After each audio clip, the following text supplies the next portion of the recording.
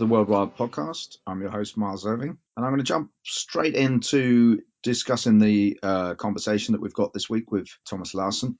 Because actually, we've had some internal discussion between myself and Joel, who is the podcast editor.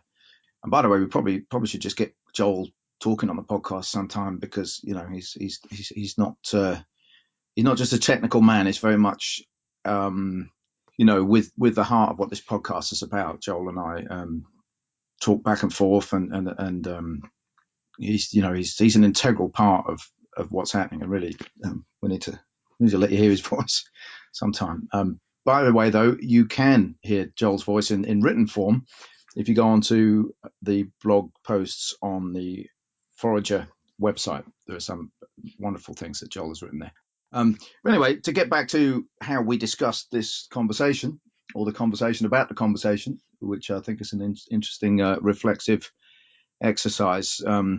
Joel was a bit concerned that the tone is quite negative, to do with the restaurants and the commercial side of the foraging that I've been doing, and also to do with the teaching of foraging that sometimes doesn't always have the kind of immediately transformative effect that I might hope for, and essentially, I guess I have been almost kind of lamenting, which is a sanctified way of saying moaning, but and grumbling, but I think sometimes the lament, when your foot hurts, you kind of say ow, and I am at the moment very discomforted about the possibility that things which seem to be motivated well end up just being a part of the problem. And basically, I suppose, in essence, the critique of things as they are, what do you call it, capitalism, neoliberalism, or even the critique as we're entering into by putting up foraging and wild food against domestication and agriculture, which goes a lot further back than the idea of neoliberalism, is basically the critique of that paradigm is that we could be just eating the good of the land and basically trusting a sense of benign provision that comes from landscapes, and recognizing that was the way of life of our ancestors, or people still living within that hunter-gatherer way of life now, which is basically, it's a matter of trusting that the landscape is providing for you, viewing the land as almost like, or actually as a benign person, a sense that it's like a mother or another kind person taking care of you, but then the sense of your own participation in that means that there's a reciprocity, a giving and receiving. But basically, the industrial paradigm, the agricultural, capitalist, neoliberal, however you want to look at it, all of those things are basically another approach, which means that we earn our bread by the sweat of our brow. So we're pushing, we're trying, we want to make things happen, and we're seeing the world outside of us almost like a problem that needs fixing. That we've got to somehow make the world give us what we need, because we don't trust that benign provision. And so basically, we're moving into a situation of control and effort and pushing. So my issue is, and what comes up with Thomas here is that I'm just questioning whether the initial intention of getting out into the wild and foraging and showing people, whether that's us commercially foraging or us teaching people, where as soon as it becomes caught up within that capitalist system, there's a danger that it's actually being co-opted in the same way, like as the Who sang in their great song, "Won't get fooled again, meet the new boss, same as the old boss," and I'm seeing that in what I discussed with restaurants, that it just becomes a marketing tool for the restaurant to use wild foods, and then that the almost sacred act of taking somebody out into the wild and showing them wild plants becomes a form of entertainment, which doesn't do what you set out to do, i.e., really create a link between those people and their own landscapes. It just sort of amuses, and I'm afraid the chat with Thomas is a bit kind of shop talk. That's the other thing that Joel raised. But I guess we've just decided, well, maybe it is a bit negative, but we're going to let it go out, and just so it's for real. These are the conversations that I'm actually having, and there it is, kind of in the raw. Okay, well, we'll get on and introduce Thomas now, although the way we've decided to go with this is he'll basically introduce himself. But just to say, I met Thomas at one of the MAD symposiums a few years ago, and we just spent hours and hours and hours chatting. Yeah, and I've been out to see Thomas in Denmark, spent time foraging with him there, and also he's been across to see us, which we talk about. And the great thing about Thomas is, it's interesting to be talking to him the week after we had John Callis on there with the emphasis on education and being an educator, because Thomas has actually trained in the area of educating kids, teaching kids, and that's been an important part of his work in the last few years, to bring the foraging element into that, which I think is, it's really interesting, and it means that he's touching all of these bases. He's interacting with the chefing world. He's broadcasting stuff on telly, but he's also down on the ground just doing basic wild food education with kids, which I think is just fantastic. So okay, let's get on to the conversation with Thomas. So I'm delighted to welcome Thomas Larsen to the World Wild podcast. Hello, Thomas. Hello, Miles. Well, it's good to have you here, and we were just discussing the fact that you would probably do a better introduction to yourself than I can. So let's start out by you telling everybody who you are and what you do. And well, yeah, maybe I can. Well, I'll try not to get caught up in old memories and no. Well, I'm Thomas Larsen. Old memories are good. That's fine. Yeah.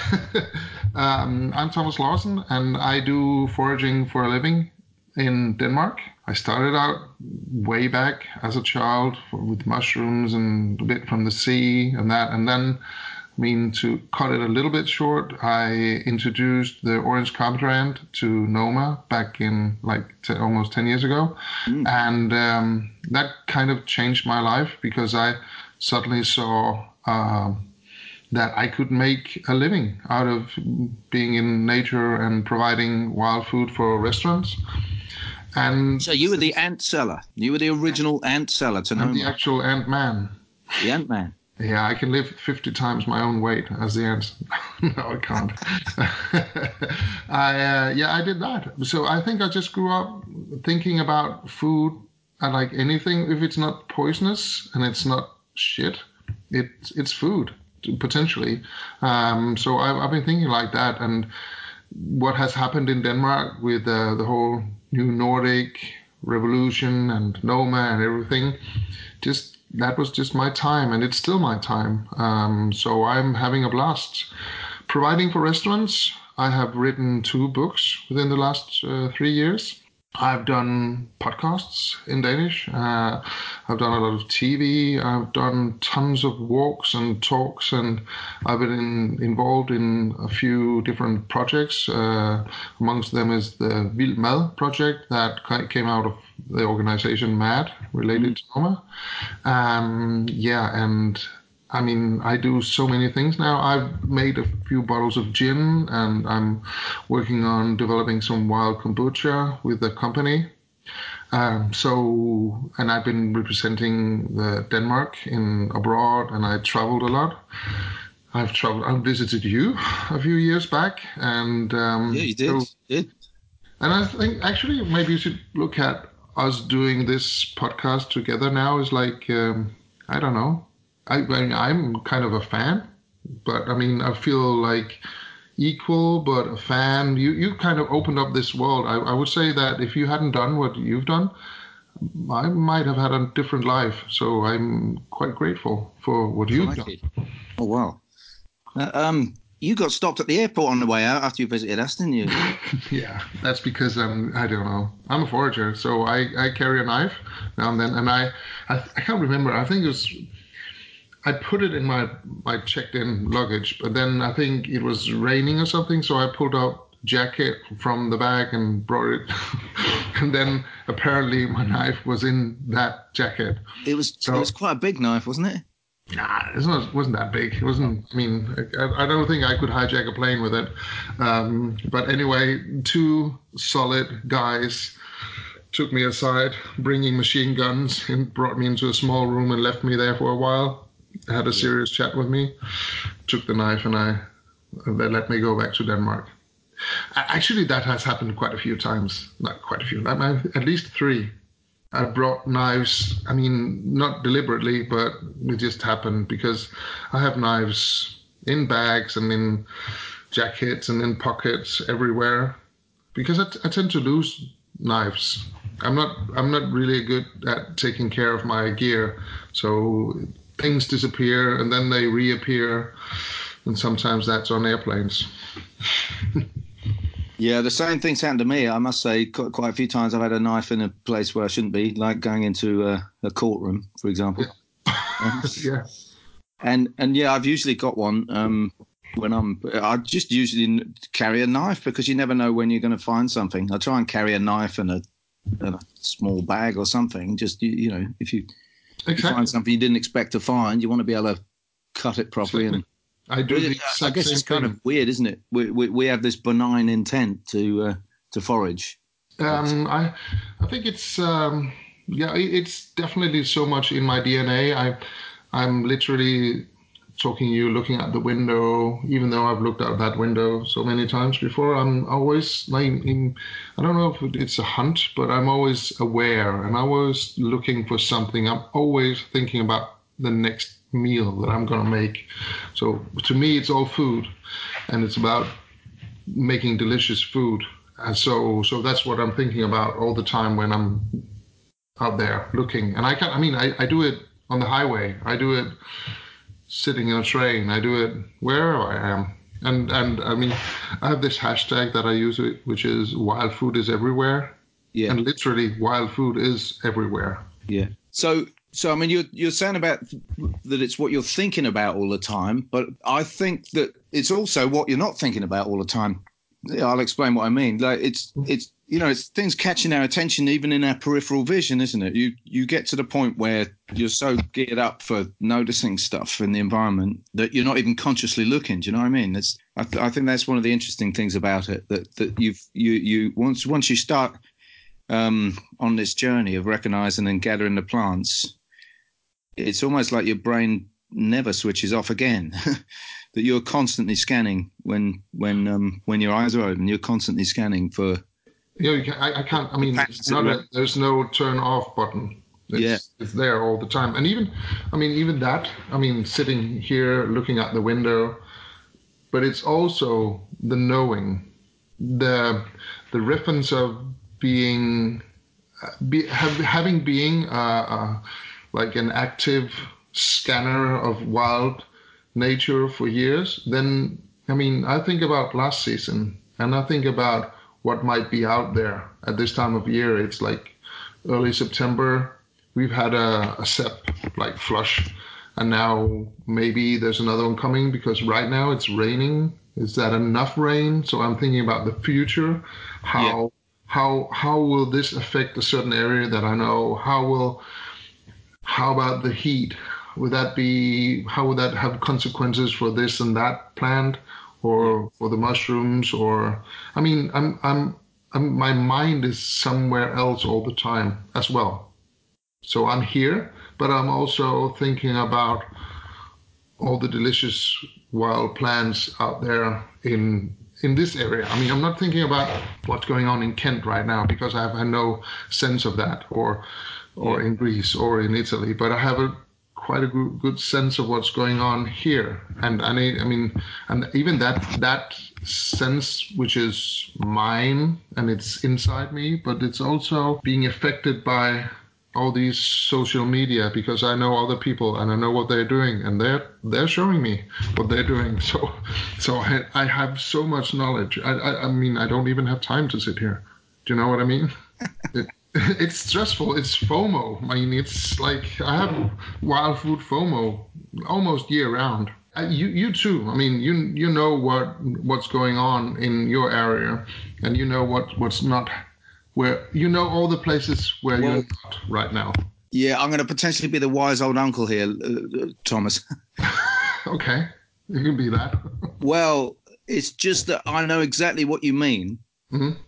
The fear of missing out thing. I just feel like I'm kind of getting over it a little bit, just because of slight shift in objectives, I guess, or so there's that thing when is enough is enough, when is enough, and I know I'm just the same as you. If I'm out picking seps or some other kind of mushroom, I don't think there is any such thing as enough in terms of you just want to have that experience over and over again of finding that perfect step and bringing it home. And if you know there's a home for it in terms of you can store it or you've got customers that are wanting it, you'd think, okay, we'll just keep going with that. Yeah. Because it's just such a delight. And especially when you've got past the kind of objections that people are understandably raising about that sort of thing, saying, oh, aren't you doing damage? But the thing is, we know I guess I'm feeling a bit on the back foot, and that's why I'm saying this. I'm aware people are going to be listening to this and thinking, why do you want to keep taking more stuff? But the thing is, we're only taking the good mushrooms, which means the other ones are still there dropping the spores, and there's millions of spores, and there's plenty for the other wildlife, because we're not taking absolutely everything that's there, and we're leaving other stuff behind. We're not hurting nature. We are. I mean, we've discussed this before, and I generally believe that it is more wrong not to be out there than to be out there and do what we do. Absolutely. I think that we are animals. You're an animal, I'm an animal, everyone out there listening, you're animals. And we should be clever animals, because we're quite a few by now, but we should go out there and take something. We should act like the animals, because we're kind of written out of the story, and we should be out there and taking some nettles and maybe even cutting them to the ground to make access for other plants to thrive and get some light. And because I meet, not so much anymore, but I still meet people saying, no, you can't, nature, don't touch it. It has to be wild. You cannot be out there. And being a human animal out there is wrong. And I just disagree. I think we should go out there. I think people do a lot of wrongs, but being a forager, going out there and taking some of it, that's not wrong. What would be wrong would be to go to a beach and to buy the root and take every little plant of beach mustard in June. That would be wrong. But waiting till July and August and taking 1/3 of each plant, taking it back, selling it to someone, or eating it, or sharing it, or whatever, distribute it, and just use it. That's not wrong. Yeah, no, I agree. So I'm just holding my thought that we started out on. So we've gone on a bit of a caveat there to just make sure everybody sees the perspective from which we're tucking in, as it were, to the wild bounty. But like in terms of this fear of missing out thing, the thing that my particular version of that in the last few years has been like all the big harvests that are out there, like when there's a big acorn yield, it's everywhere, and the cars are driving over them and people are walking over them. And the hawthorn berries are just pulsating out of the bushes. It seems like with there's just vitality and this offer. The bright red is saying, "Here am I, eat me." And the abundance of it is saying, "And eat a lot. I'm here." Yeah. And we go into the winter and they're still hanging there because we don't have a use for that many hawthorn berries. And that's the thing that bothers me is that there is this fecundity, this kind of, to me, like this gift which is being left on the plate to go cold and stale in a way. I mean, I know that's not true because it returns to the ground, but like this kind of cycling of nutrients which is all set up with the abundance of wild nature, that this stuff kind of comes bursting out of the ground, bursting out of the bushes and the trees, and it's supposed to be then picked up and redistributed.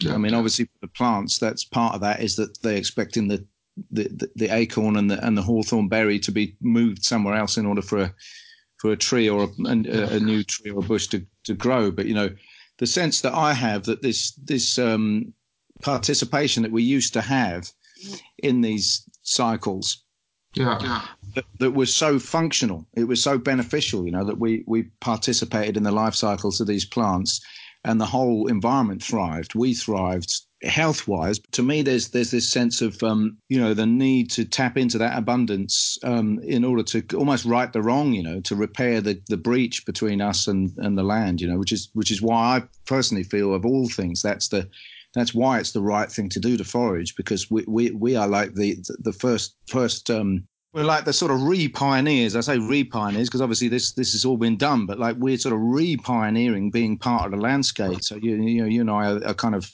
almost the first on the scene to start tinkering around to repair this kind of tear and sew it all back together. But seeing that kind of potential for all of those things to be used, and then seeing, for me, my role, I just think is to kind of initiate that just that sort of honourable and polite response to all of this superabundance, to say, yeah, thank you very much, we will make use of it, thanks for laying that on the table.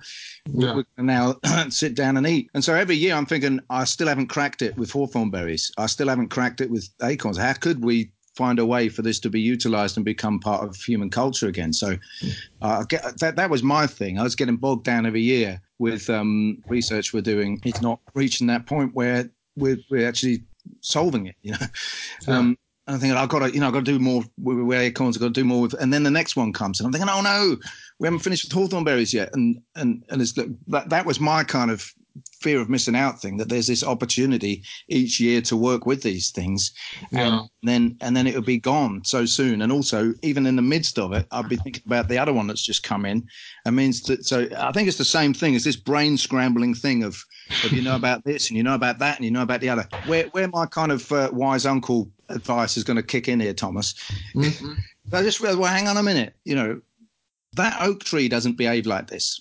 The oak tree is not sitting there going, oh no, it's going to be harvest time soon. Oh no, it just doesn't come into it. No. And what we're tapping into is to be more like a tree. Fundamentally, if we're foraging, we're going to be more like a tree. We're going to be more like a landscape. We're going to be more like a hill, a forest, an ocean. Do you know what I mean? That ultimately, and not even ultimately, sort of as soon as possible, please. I am kind of expecting that the fact that I'm engaging with landscapes, forests, mountains, etc., ought to have that effect on me. That I don't get caught up in the new rat race. It's called the foraging rat race. Do you know what I mean? This is ridiculous. For me to be sitting there getting stressed out about harvesting acorns. No, something's wrong here. So my advice to you, Thomas, is be more like a tree. Thank you. Well, actually, I feel more. I mean, it's not FOMO. I mean, I'm 47. I'm not that young anymore. So I will. I know there's going to be another year. The uncle is kind of taking over a little bit. The uncle. I think that. I mean, what? Right. I'm looking forward. Come on, uncle. You tell me. Yeah. But I think that. I mean, the way to. I mean, you think about when you spoke about utilizing how to work with the hawthorn or with the acorns. I think that you and I think we're on the same team. If we win this battle, or whatever we would call it, that would be when people start doing it themselves, sort of taking us out of business or whatever. Like if everybody knew that would be the end goal, sort of, right? There's no need for you and me because people know, right? Yeah. I think that the whole food system, the way that we distribute food, the way that we produce food as a global society is crazy. And I think that the one thing that you can reduce it to, which is the most crazy thing, is that the empathy has been completely lost, because there is such a great distance from people who produce food and people who consume food. Nobody knows where things comes from. They travel the world. They are produced in closed barns around the world and put in packages telling this glorified, beautiful story about old farming, but not a lot of people are actually doing it. And it actually takes a lot of effort to get to the real good produce. I think that in that sort of journey from, which is not, I mean, it's quite a short journey if you look upon the history of mankind, then it's like maybe just 100 years, or maybe even less, depending on how you look upon it. And in that time frame, we've lost the empathy for like more or less every living creature. Not you and me, and I mean there are a lot of good people out there, but it's like it's a financially based system that's only about the yield and the amount of money and the competition, and to be honest, I don't want to be part of that. And I mean, I've even had like invitations to do something bigger, and people meet me and say, then you can make someone do what you do, and you can do something else, and you can be bigger and more. But to be honest, I'm not interested in that. I'm really enjoying my life.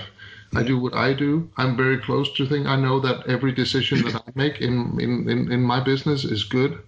And I try to encourage people to be, to have maybe not love, but some sort of care in whatever choices in how they get food. Because you can get food that's been produced in a better way. Foraging is going to be, a key for empathy and care in the way that we produce food. It's going to be a part of, for people, recreation or connecting to the land or whatever you would want to call it. I think it's something that we all need, but I think it's also going to help us actually understand the way that we produce food and how we should change that. Do you understand what I mean? Yeah, no, I do. I think if people are having that active participation in just some small aspect of what they're eating, and that involves actually noticing and being involved with some part of the ecology around them. People are confused. Like when you look upon nature, there's so many. The more you go in, the way it seems to me is like the more you get into big cities, the more concern and awareness about nature and food in every way. Yeah, that's what I mean. And the way that I see it these days, I think you can reduce how you look upon nature and how to philosophies of nature. I would say there's one which is like the farmers' way they look upon it, like and that's related to religion in history. That's like you here's the land, you can take it and do with it whatever you want. And the second one is a kind of a new one, and that's more like, that's a lot of food or land or nature people that are like, they look upon nature as a victim that we should help. So we should sow some flower seeds to help nature, to help the bees, as an example of that. Or we should work and make to rewild nature.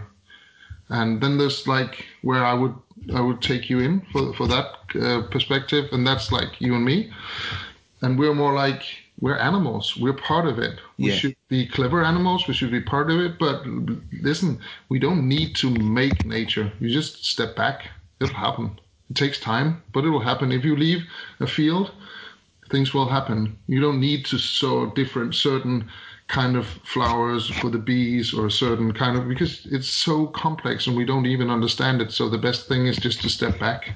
Well, I would say the best thing is to genuinely participate. We've now got this thing that you've just described there, this conservation activity, where people are going out and acting on the world around them with a view to making, as you say, kind of making nature happen. Yeah. Whereas what any other species does is it occupies its ecological niche. So doing your bit for the environment, as people say, that's an English phrase. I don't know if it would ring any bells for you, but we have little things, don't use too many paper towels. Do your bit for the environment. And we don't. I'm not sure we have the equivalent of that, but I understand. It's perhaps a peculiar English mindset behind it, But I see the point. I see the finger, the pointing finger that sort of needs to be when you say that sentence. It's like a school teacher. Do your bit for Do your bit, do your bit. Whereas, it always makes me kind of just shake my head in disbelief, really, because the thing is, don't use too many paper towels, but at the same time, you're still burning fossil fuels, you're still eating industrial food, you're still, and then somehow not using too many paper towels is going to be the solution of the whole thing. Probably, yeah. Do your bit to reduce our paper towel bill. But anyway, the thing that we do in order to in order for nature to happen is, as I say, is that we occupy an ecological niche. Every species has evolved to be a functioning part of an ecosystem. And that means, the ecosystem thrives because they're there. Yeah. And you get this concept that the ecologists have come up with called a keystone species. Yeah. That says there's certain species that because they're there, everything really thrives. Mm-hmm. And it's obvious to me that we have occupied that role in the past. Yeah. If you, people listen to this podcast often say this several times, but I think it bears repeating anyway. I've heard it before, yeah. The biodiversity hotspots on the planet are all under indigenous land management and currently burning as we speak, thanks to the insane president of Brazil giving the go-ahead for people to just land grab and no need to indigenous people anymore. Just set fire to their forest and they'll soon run away, and you can just move in with your cattle and so on. But like the indigenous land management paradigm is the one that we desperately need, and it's amazing to me that you've got things like the World Wild Fund for Nature, whose name we deliberately parody with the World Wild podcast, by the way. They're actually they're at odds with indigenous people in spite of their formal statements to say how they respect and blah blah blah. But in practice, they're in competition because if indigenous people manage the land, then we don't need to give our money to the World Wild Fund for Nature, and they won't have executives paid obscene amounts of money and all of that anymore. Because indigenous people do it for free, if we just support their land rights and let them get on with it. On the one hand, and on the other hand, in the developed West, we can start thinking, well, how can we become indigenous again? How can we participate in these landscapes? And I do think, Thomas, that there's a way forward, which Tor Nordstranders was mapping out the territory, I believe, when he gave that talk from wild to tame and back again at the first MAD symposium. That there is a way that we could use all of the capacity that we have now as advanced technological humans. We could be finding a way to occupy an ecological niche specific to there being 9 billion of us on the planet. I'm not saying that it's an ideal situation for us to face that challenge. Obviously, for 9 billion of us to live well on a planet where the ecology is thriving, that's a very challenging thing from where we're starting from now.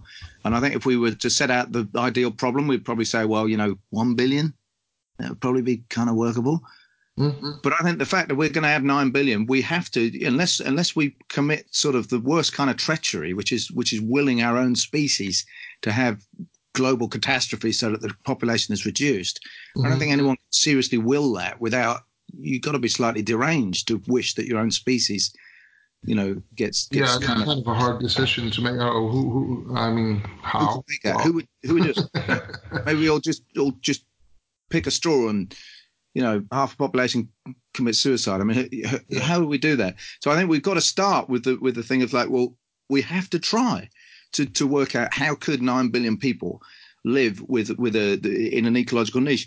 And this is where I come from. Why I say we have to go back to being hunters and gatherers, in a sense, Thomas, is that anything short of that is a complete disruption of the ecology of our planet. If we are using the current paradigm of agriculture to produce our food and industry to produce the rest of our stuff, we have no choice but to just to land grab from wild nature. And what we need to be doing at the moment is reverse the 10,000-year-old land grab.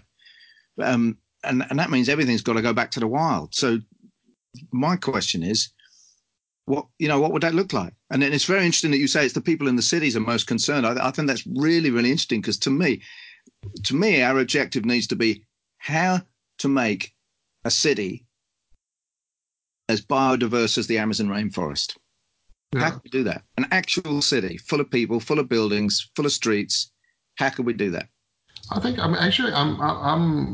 working with a lot of different people. I'm working with some architects as well, and I mean I think that these things are happening. I think you and I could. We could come up with a better plan for this quite quickly, but it takes a while for people to get adjusted to maybe the thought of no, we should not have cars and streets. Small streets, but then there'll have to be something else in between and part of it. And when I say that we should step back, I think it's stepping back from very hard agricultural use, and I also strongly believe that the perspective of hunters and gatherers should be the one that changes the perspective on agriculture. I think that's how I would put it, because if you think with the empathy that I think is a part of what we do, if you look upon agriculture with that perspective, you can't be a part of that, because you can be part of some of it. And I think maybe it's quite funny, but Denmark has been kind of a hotspot for foraging for a few years, because it's been so related to the gastronomic scene. But we're a small country, we're a farming country, but we have quite a few farmers that are really pushing forward to another way of farming that sort of leaves room inside the field or on the edges or on the roof or in the soil, wherever. For wild nature to thrive, being it plants or mushrooms or birds or insects, whatever. Accepting a lesser yield, accepting, small bites of bugs on the leaves, whatever, and the customers, and that would be the city people. They're ready for it. They can accept that. They don't need perfect food with. If you ask them the simple question, do you want me to use pesticides and have perfect leaves, or you want me not to and have maybe a few holes here and there? They'll say, that's not even a question. They'll say, bring me the holes. I don't mind.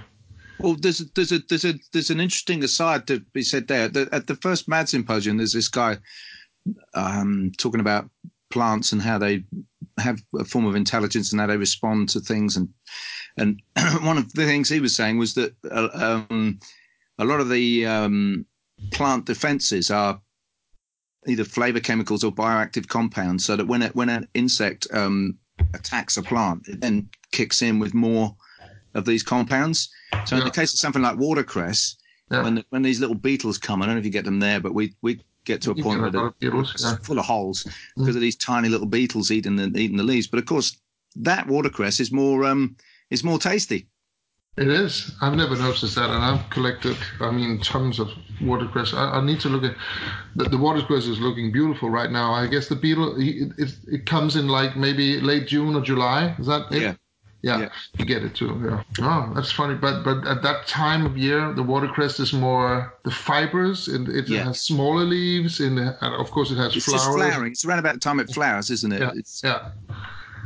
But right now the watercress is very watery. It's huge and it's abundant. I get tons of it. Yeah, you've got those fantastic stems. Yeah, I use that a lot as well now. I think I got inspired by you to use that. Yeah, I think we were using the stems, but we got especially inspired by the story of Noma sending back the leaves and using the stems just to make a point. They got stems from the quite stemmy watercress from the supplier, and they picked the leaves down, sent them back, said, "Yeah, we don't need this bit." That's funny. It's nice that turning things on its head, sort of. Yeah. I want to tell you a story on a completely different note.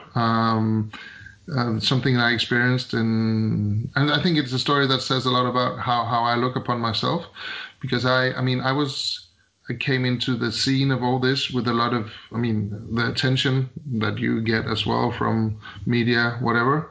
But I keep saying that, well, I can't tell whether I'm super modern or super old-fashioned.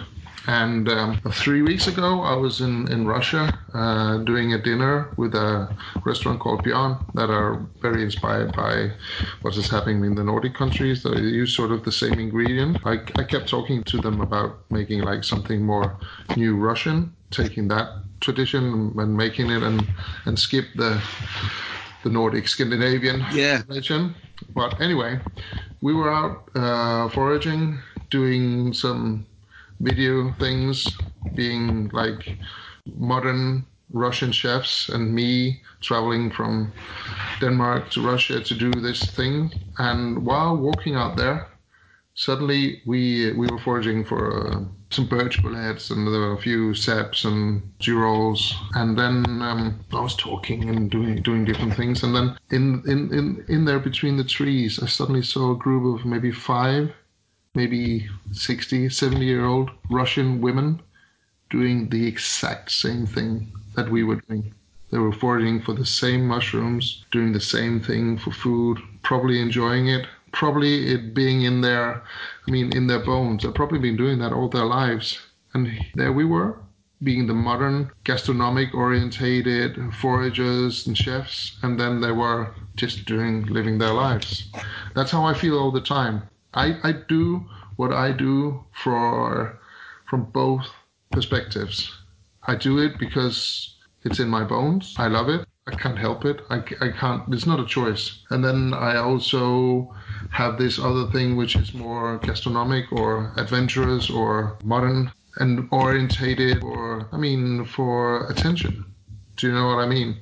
Oriented for attention. What you mean to do? I love doing it, but I just do it because I've been doing it from back in the days when it was not fashionable. It used to be. 20 years back, 15 years back, doing what we do was not fashionable in any way, and now it is. Do you know what I mean? Well, I do, but I have concerns about that. Yeah, I know. Tell me. Yeah, I do wonder if it's all been a terrible mistake, sometimes. Yeah, I know. I don't really think that. I just think we've got to push it through to the genuine outcome that we might be looking for, because there's certainly a lot of not the genuine outcome happening. Basically, I just think, unfortunately, for me, the whole wild food thing has all of this potential towards getting back to just a better way, and it's a better way in terms of our own personal, human nutrition. It's a better way in terms of our relationship to the landscape. It's a better way in terms of, I'm fully persuaded, that the wild plants are a common good, Mm-hmm. So in the long run, if everybody gets into this, far from it being this kind of mad scramble and kind of conflict there, the potential is that we start talking to one another and managing common resources, and then the sort of recreation of culture, which is, I guess, what I'm talking about with that Hawthorne and acorn dilemmas. Like, how do we recreate the culture, not just for how to use the stuff, but everybody getting out and gathering it at a certain time of year. All of those good things are where the fact that you can eat wild food, to me, is like a sign that you might stumble across in the wilderness, and it would be pointing in a certain direction. And the direction would be, make things better in all the ways that I've just tried to summarize. Yeah. But in fact, what's happened is, it's become a way to fit into the business plan of restaurants and other organizations, just to basically make more money. Yeah. And look, whilst I understand that a restaurant has to meet the bottom line and all those kind of things, I'm increasingly convinced that it is totally illegitimate to do what you do with financial profitability as the driving force, fundamentally. And my concern is that there's all sorts of people out there that are flirting with and even wearing a big badge or a big T-shirt or a big hat that says wild food. Mm-hmm. And actually, if you were to strip back the layers and say, well, what is actually driving what you do day after day, it would be the PR and the money, the prominence and the money, whether you can establish yourself as the wild food chef, the this, the that, the other, so that you will then get more bookings in your restaurant, or and I have to be careful. Like the same thing. It doesn't matter what you're doing. I'm trying to move now towards more public speaking and education. But if I'm not careful, I'm then trying to peddle myself instead of peddling the wild plants with a view to getting more bookings to make the money. And it's just, I think what we've got to accept is that we're in a toxic environment, and some people call it capitalism, some people call it neoliberalism. You could just call it the temptation to be selfish and greedy. But the fact is, when we see that in an ecosystem everything's working together for the good, and the only way that the whole thing thrives is if we keep that thing flowing. So we can't have this individualistic thing that says, I've got to look after number one. That is totally against the flow. The driving force has to be, how can we get back in to participation? So financial gain being the driving force of things is really toxic, and I'm really concerned at the moment that financial gain and PR in the chefing world has hijacked the whole foraging thing pretty much. I'm really pissed off about that, and I'm trying to work out, how do I make the right move without singling people out and accusing people that hey, you're doing that. How do we kind of get this thing back on track, basically? I agree, and that this should be a concern. We talked about this before, but I still believe that the attention that all the restaurants get is something that you can work with and push forward to.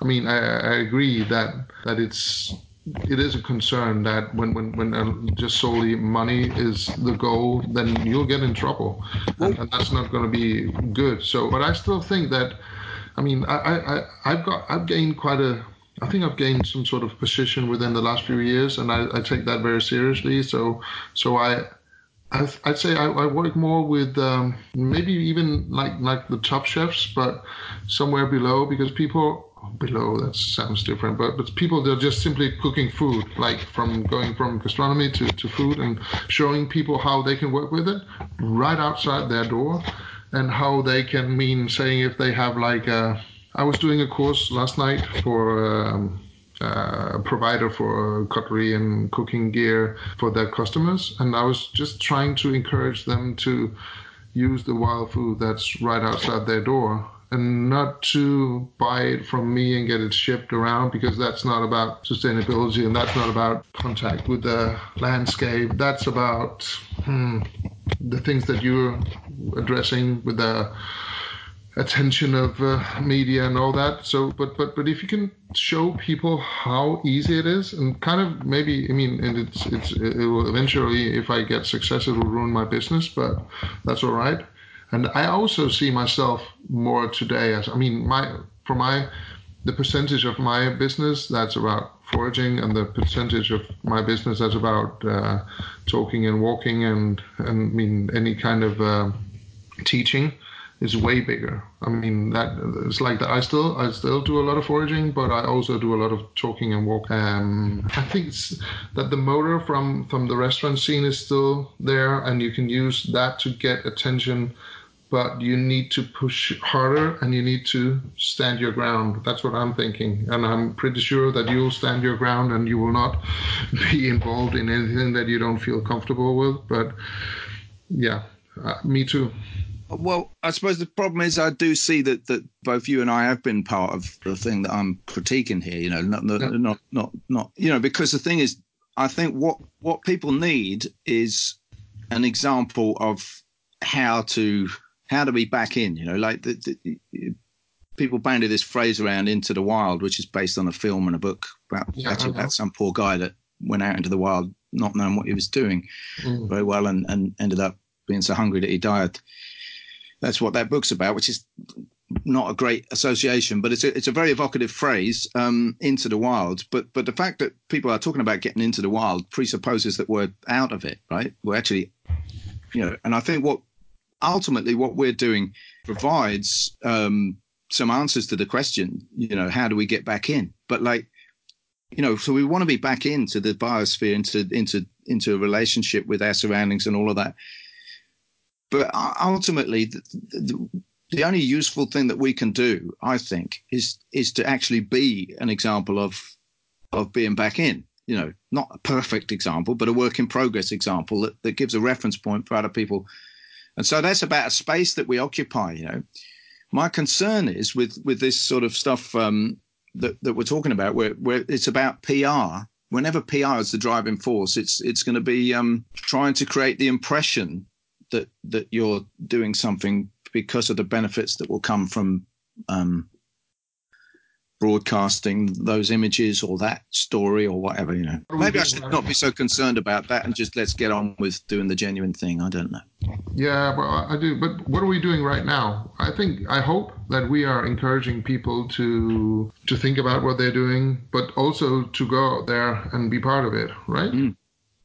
And I always keep that perspective in whatever PR kind of thing I do. That's always my perspective. And I mean, it's very, if ever, with people who understands as much as you do. I mean, journalists, in general, they don't understand, and they I mean, really often I'm trying to, then you can do this, and you can, and I just say, hey, back off. I mean, you can ask me a question, and I'll answer it. You cannot tell me what to do because you don't understand. And you're a journalist. I'm the clever guy on this subject, so ask the question and I'll answer. Do you know what I mean? I mean, there's an image, and that image of a forager, and that image has been created by the media and the restaurant scene. And I try to be me, or something that I believe in and can stand for, and not be that guy and that, you know, crazy wild guy. He just knows, you know. Do you know what I mean? I imagine you've been tried to be pulled into to be some sort of image of that as well quite a few times.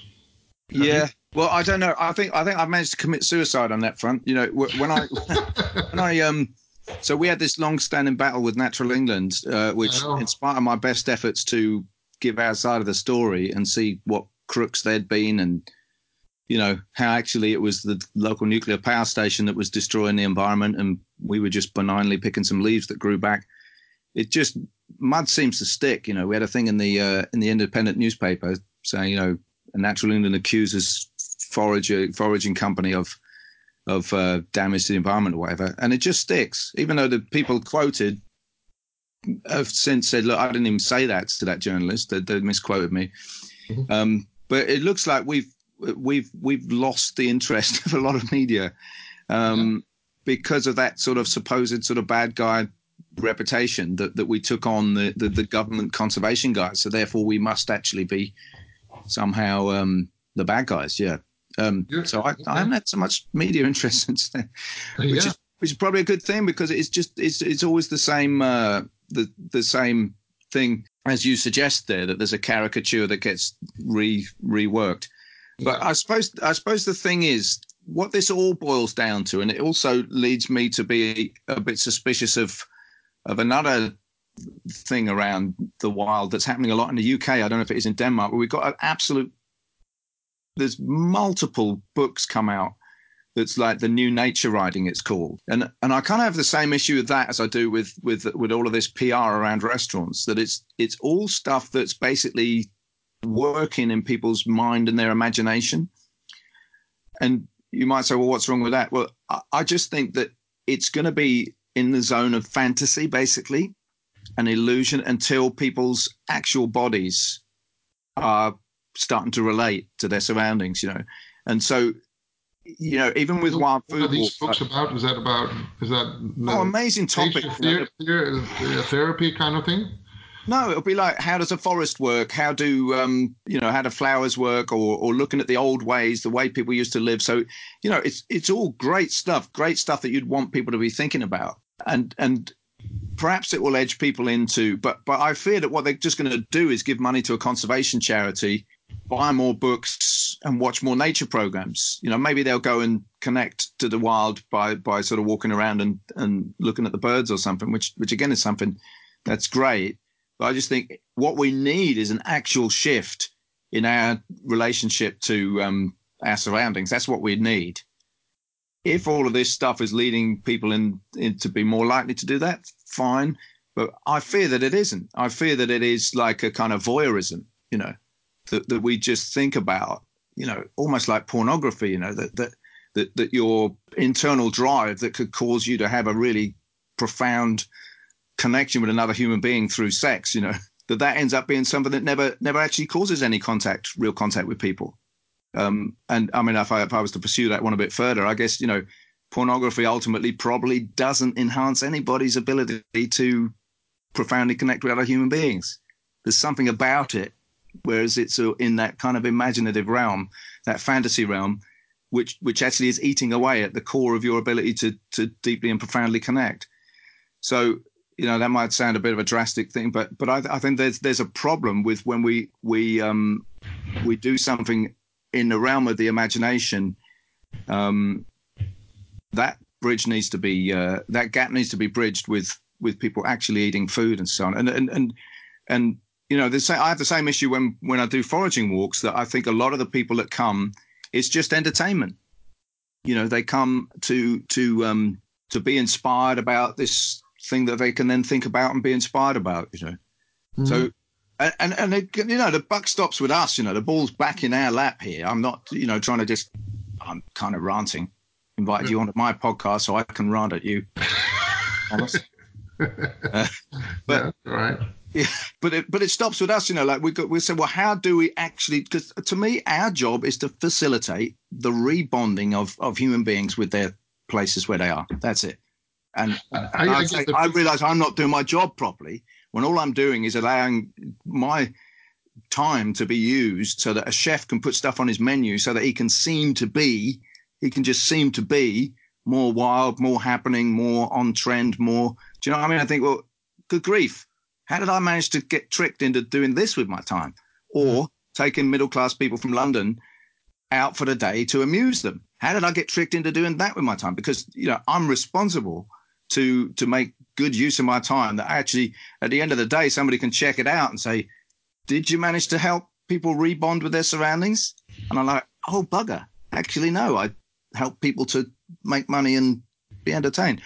So, yeah, it comes back to us that we've got to do an inventory. Each other for a while. And I know that you have, sometimes I think that you carry a big burden on your shoulders. I agree that we should think like you, but I take middle-class people or whoever, kids, rich people, wherever, for walks.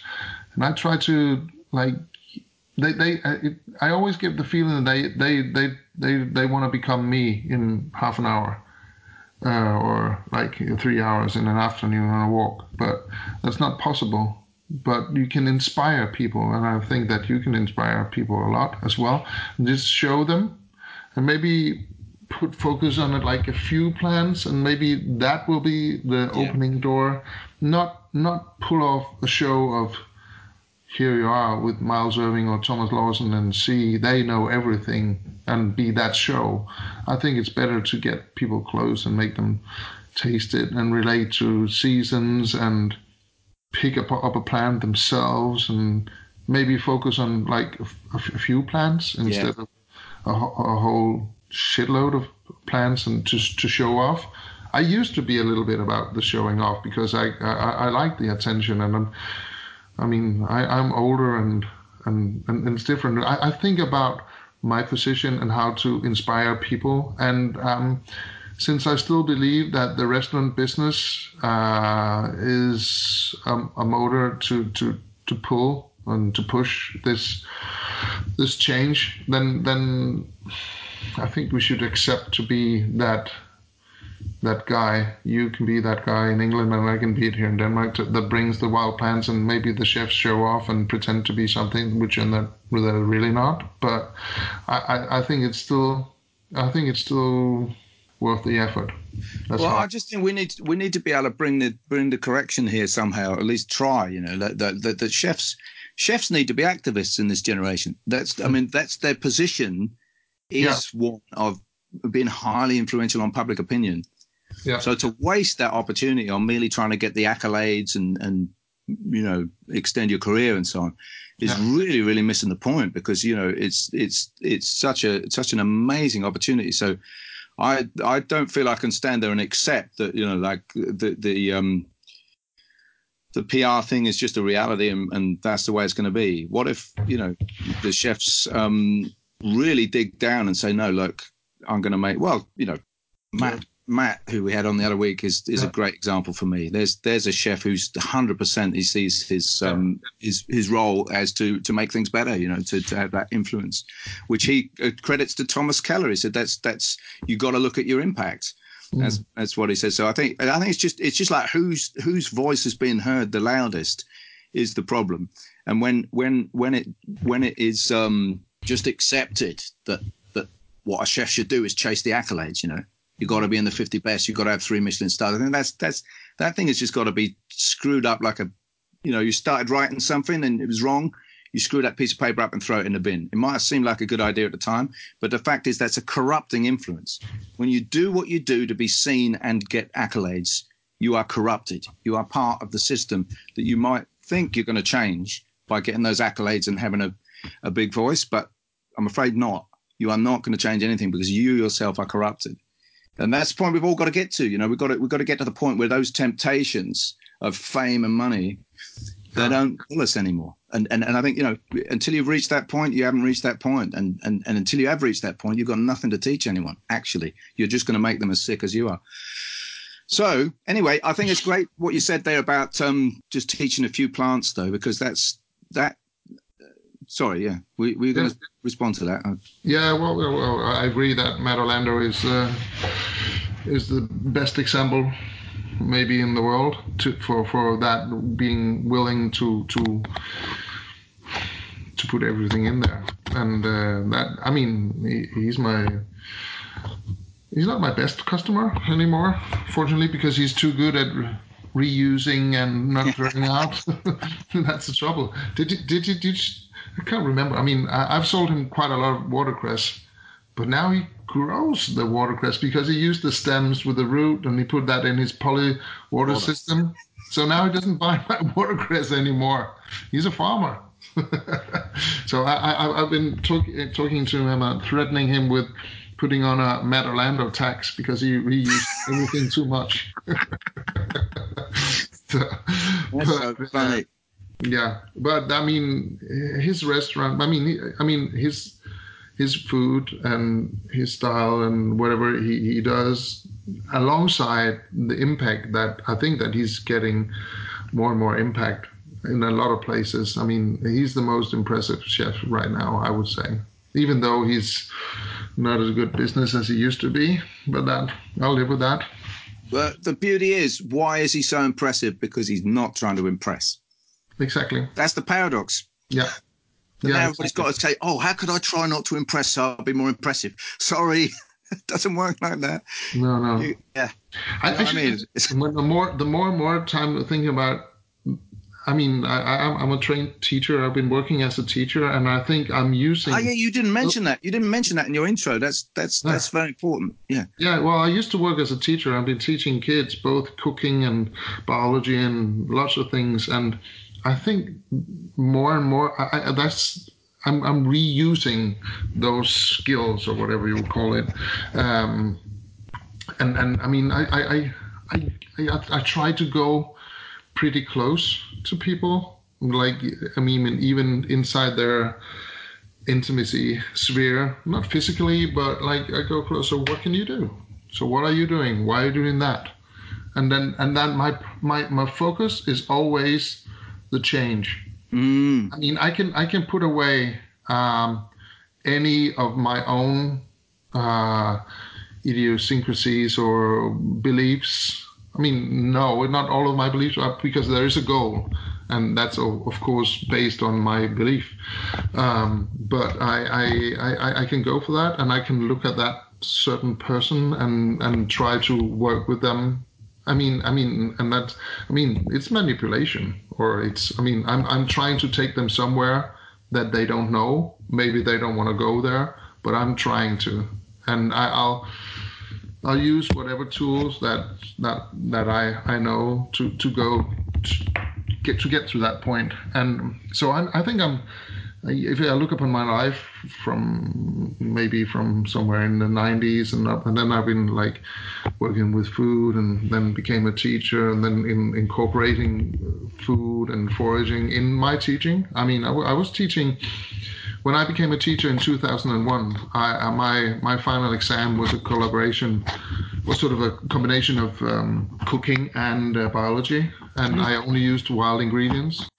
Something that I caught or collected and picked and foraged from wherever. And I made a menu with that, and I tried to sort of articulate all the perspectives of how you can change the cooking in school. We have cooking in school in Denmark, and how you can have gardens in relation to the schools, and that could be part of the teaching. How we can incorporate, I mean, whatever, being it language or math or whatever. I mean, I'm working. That's a big thing in Danish schools, that you work with the topics on crossing. So you teach math with English and with cooking or with biology, sort of have a different perspectives on the teaching. And I mean, I haven't done all possible combinations, but more or less. And I think I use these things more and more in my work. And I think it's, I mean, wherever I have someone on a walk and I would give them stuff, and by now people trust me. I have an appearance apparently that people trust me. So if I hand them something says edible, they just eat it. And then I ask them afterwards often to pick it up themselves and eat it. And to a lot of people, that's like a physical and mental barrier to cross, to go down there on their knees to pick up a plant and eat it themselves. And I think whenever people have done that just once, they're open to more. I mean, and then if I more and more, I try to do the walks with people where they live or where they're situated or where they work or whatever, depending on the setup, and not to go into the wild, but get it as close to where they are. Because I believe that that's how you can change people, because then they'll go back to that exact plant and pick a few leaves from that one, because that's more, that feels more comfortable than to re-finding that plant in another environment. Yeah. I all my walks these days, I start sitting, and then I'll get down on my knees and I'll find whatever plants are right there, and I'll point out the trees and the bushes around in the distance. And sometimes that would be 25 plants, and we haven't left the parking spot yet. Yeah. I mean, obviously, we wouldn't forage often from that area, but I can point out all the wild plants in that area. And that kind of, the best way for me to describe it is that I take people to a place that they know, and then I change it. And now it's a different place. And then I think that they will be more motivated to meet that place or meet nature with more empathy and interest, and hopefully that will change their perspective on how they eat and buy and act in the whole world.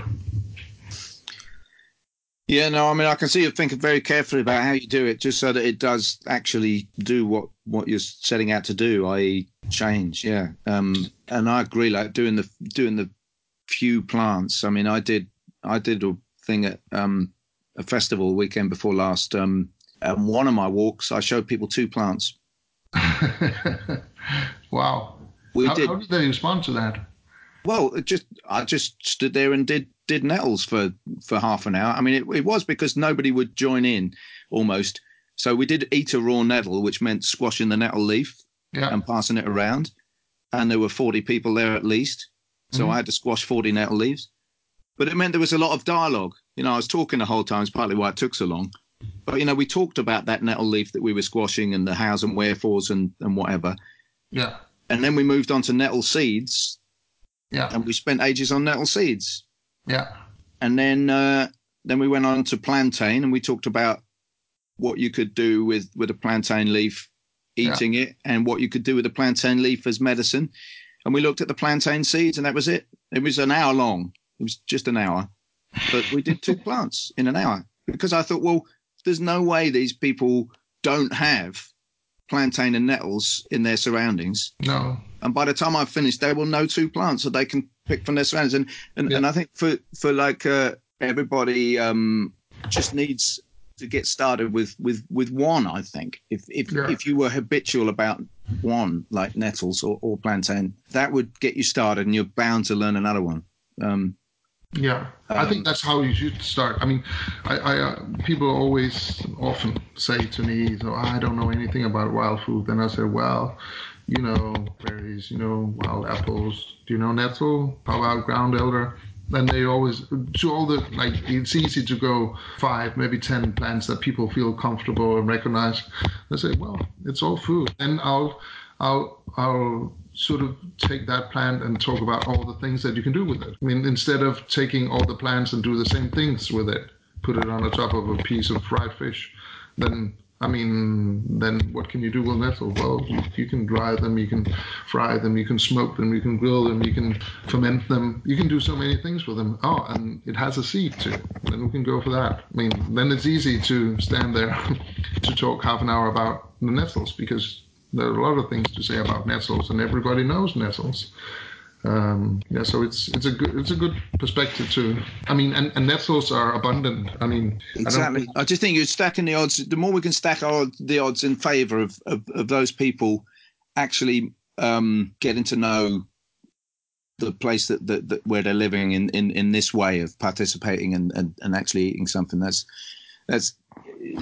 just, yeah. I mean, I've started saying, listen, let me tell you what I want to get out of this. Yeah, I want you to be able to eat some stuff from near where you are tomorrow and the next day and the next day. And everything I'm saying is trying to make it more likely that when you go home, you're gonna be able to do that. Listen, Thomas, I wanted to bring back the conversation to where it started, because I'd love you to say a bit more about that ant story. Oh yeah. Yeah. Because I think it's kind of fun. Could you tell everybody how you harvest the orange carpenter ant? Yeah, I can. Well, ants are not just ants. An orange carpenter ant is a special ant that it has enzymes, so it can break down the inside of trees. So it makes a nest inside oak trees often, or willow, or different trees, always broadleaf trees, I would say. And then they have the nest in there, and then they have all the worker ants that keeps lice on the leaves, and they protect them against predators. And then that's what we call those aphids, actually. Aphids. Aphids. You use that word for it? Aphids, or green fly and black fly. Yeah. Okay. Yeah. And then they collect the sugars from the butt of the did you say aphids? Aphids, yeah. Yeah, and bring it back into the nest. So I try to get the ants that are going back into the nest because they're sweeter, because they've collected all the sugars. That's clever stuff. So they taste different. And I mean, to begin with, the first time that I collected these ants, I didn't know about that. I thought they were like 2 generations, or big ants and small ants. I could just tell the difference. Some of them are bigger. You can actually, literally, they can be almost twice the size. And that's because they're swollen with this sweet stuff from the aphids. Yeah, exactly. So they will taste sweeter, and you can see that their skeleton is sort of expanded, so they get sort of a white stripe, because they show off sort of the insides, so they look kind of a little bit different. So I collect them, and I use this old tool that's been used in biology teaching, which is like a vacuum machine that you suck on one end of a tube it goes into a small glass, closed glass, and then on the other, and you have a little piece of cloth to protect that you don't get dust and ants inside your. So you don't breathe the ant in. Yeah, exactly. So the other one doesn't have that cloth, and so that's sort of That's the vacuum tube that you use. You suck in one end, and then you put that tube towards the ants, and you suck them in. And I've tried reversing them, so I've had ants inside my lungs. That's probably you don't want that.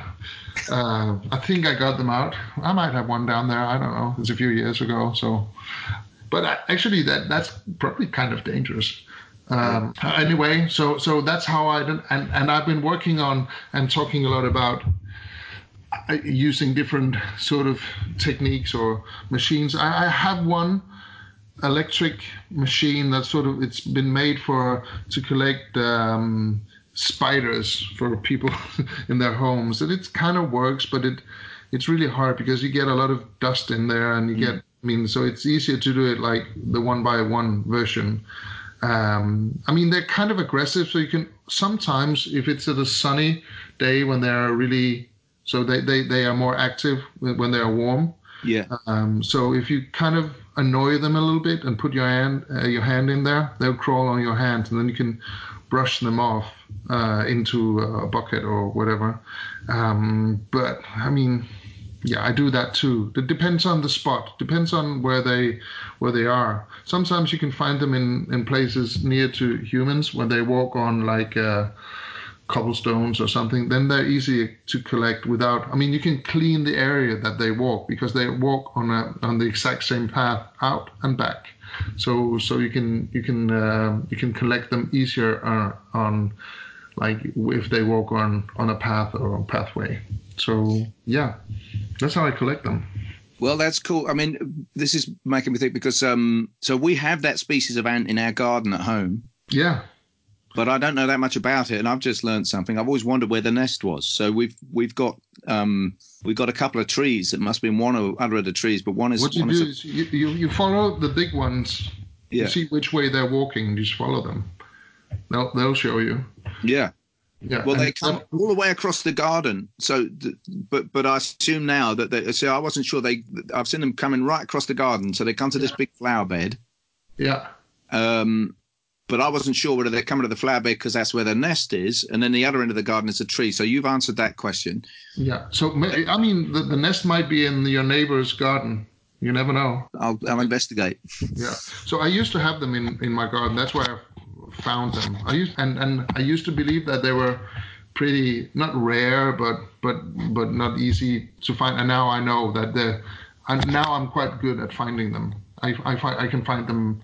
Not everywhere, but I found them in a lot of spots. So yeah. I know where to look. It's not one of the things I can spot from the highway yet, but I know the environment that they like, and I know which trees to go to. But it's basically like you need to go to the trees and look. Sometimes you can see them on the trees, but they can have the path on the backside of the tree, so you kind of need to walk around every tree when you look for them if you're in the right space. But of course you have them. They're probably, yeah. But it's a hard one to collect in quantities. But I would say you just need, to me it's a dessert ant, and you need just like 5-6 on each serving. That would make a huge impact. It's like having a little piece of orange zest on, and it really enhances flavor. And I really like them with berries. So orange carpenter and strawberries, that's a perfect combination. Wow. Unless we're talking about a different ant, which I'm pretty sure we're on the same page. Don't they taste like coriander? I've heard chefs saying that, but I would say they're orange peel, ginger, and lemon.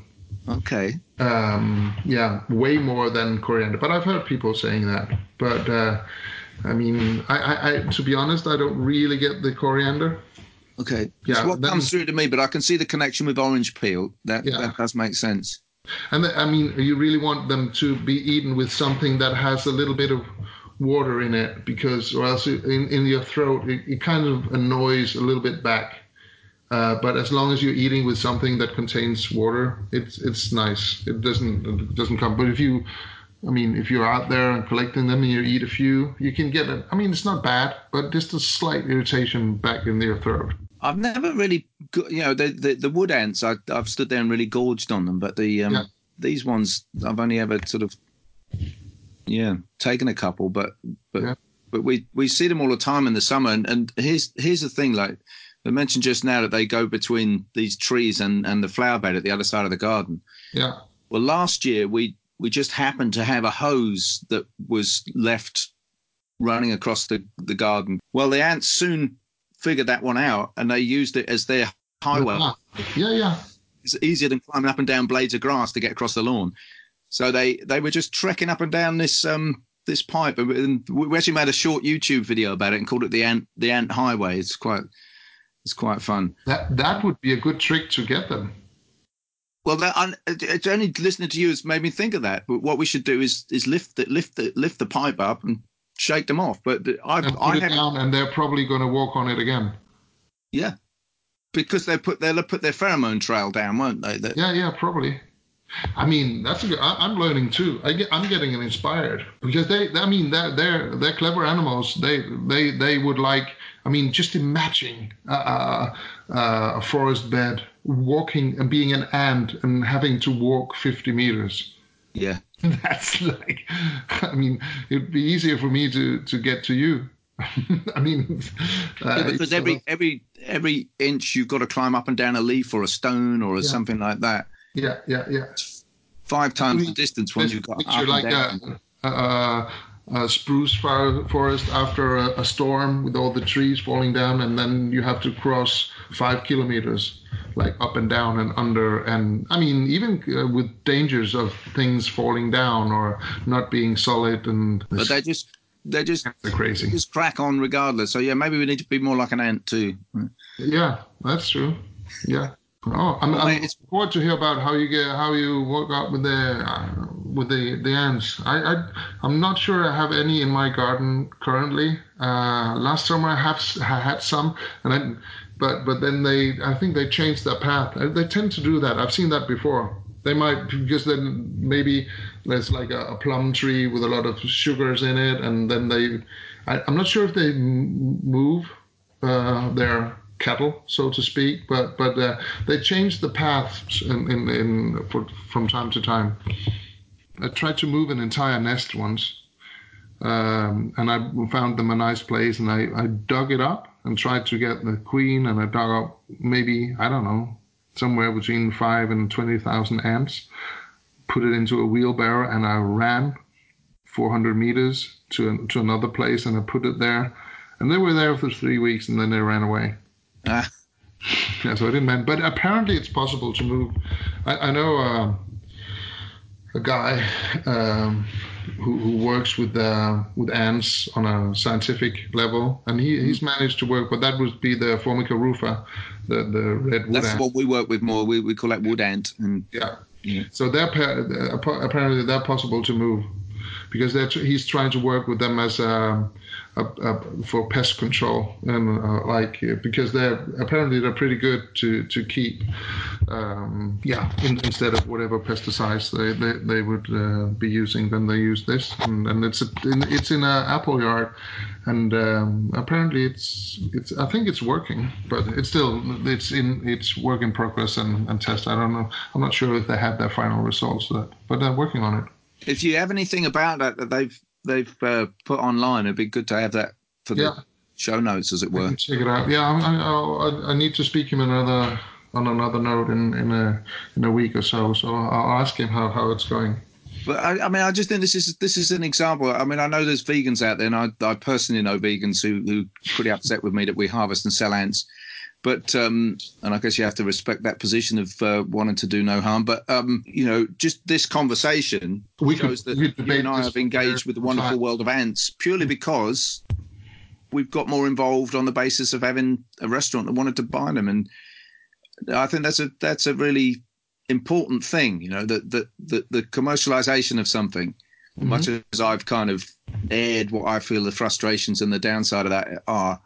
The fact is that when human culture engages with something, whether it's through commercialization or just people's private interest, all of a sudden we're back in. You and I are paying attention, we're learning, and we probably, in the long run, will have perspectives on ants that even the entomologists, the professional ant guys, wouldn't have noticed that, because they'll have a particular project. They won't necessarily be revisiting orange carpenter ants year after year after year after year No. in the way that you are when you're harvesting them. So I think, yeah, that's pretty interesting stuff. Yeah. Well, we've talked for ages, so I know we could carry on talking for ages, but probably our listeners will draw the line at a 3-hour podcast. So yeah. I don't know, we're building them up to it. yeah. Cool. Well, it's been nice talking to you. Always inspiring. Yeah, absolutely. It's really, really good, Thomas. It's really good to catch up and chew the fat. You're always welcome here.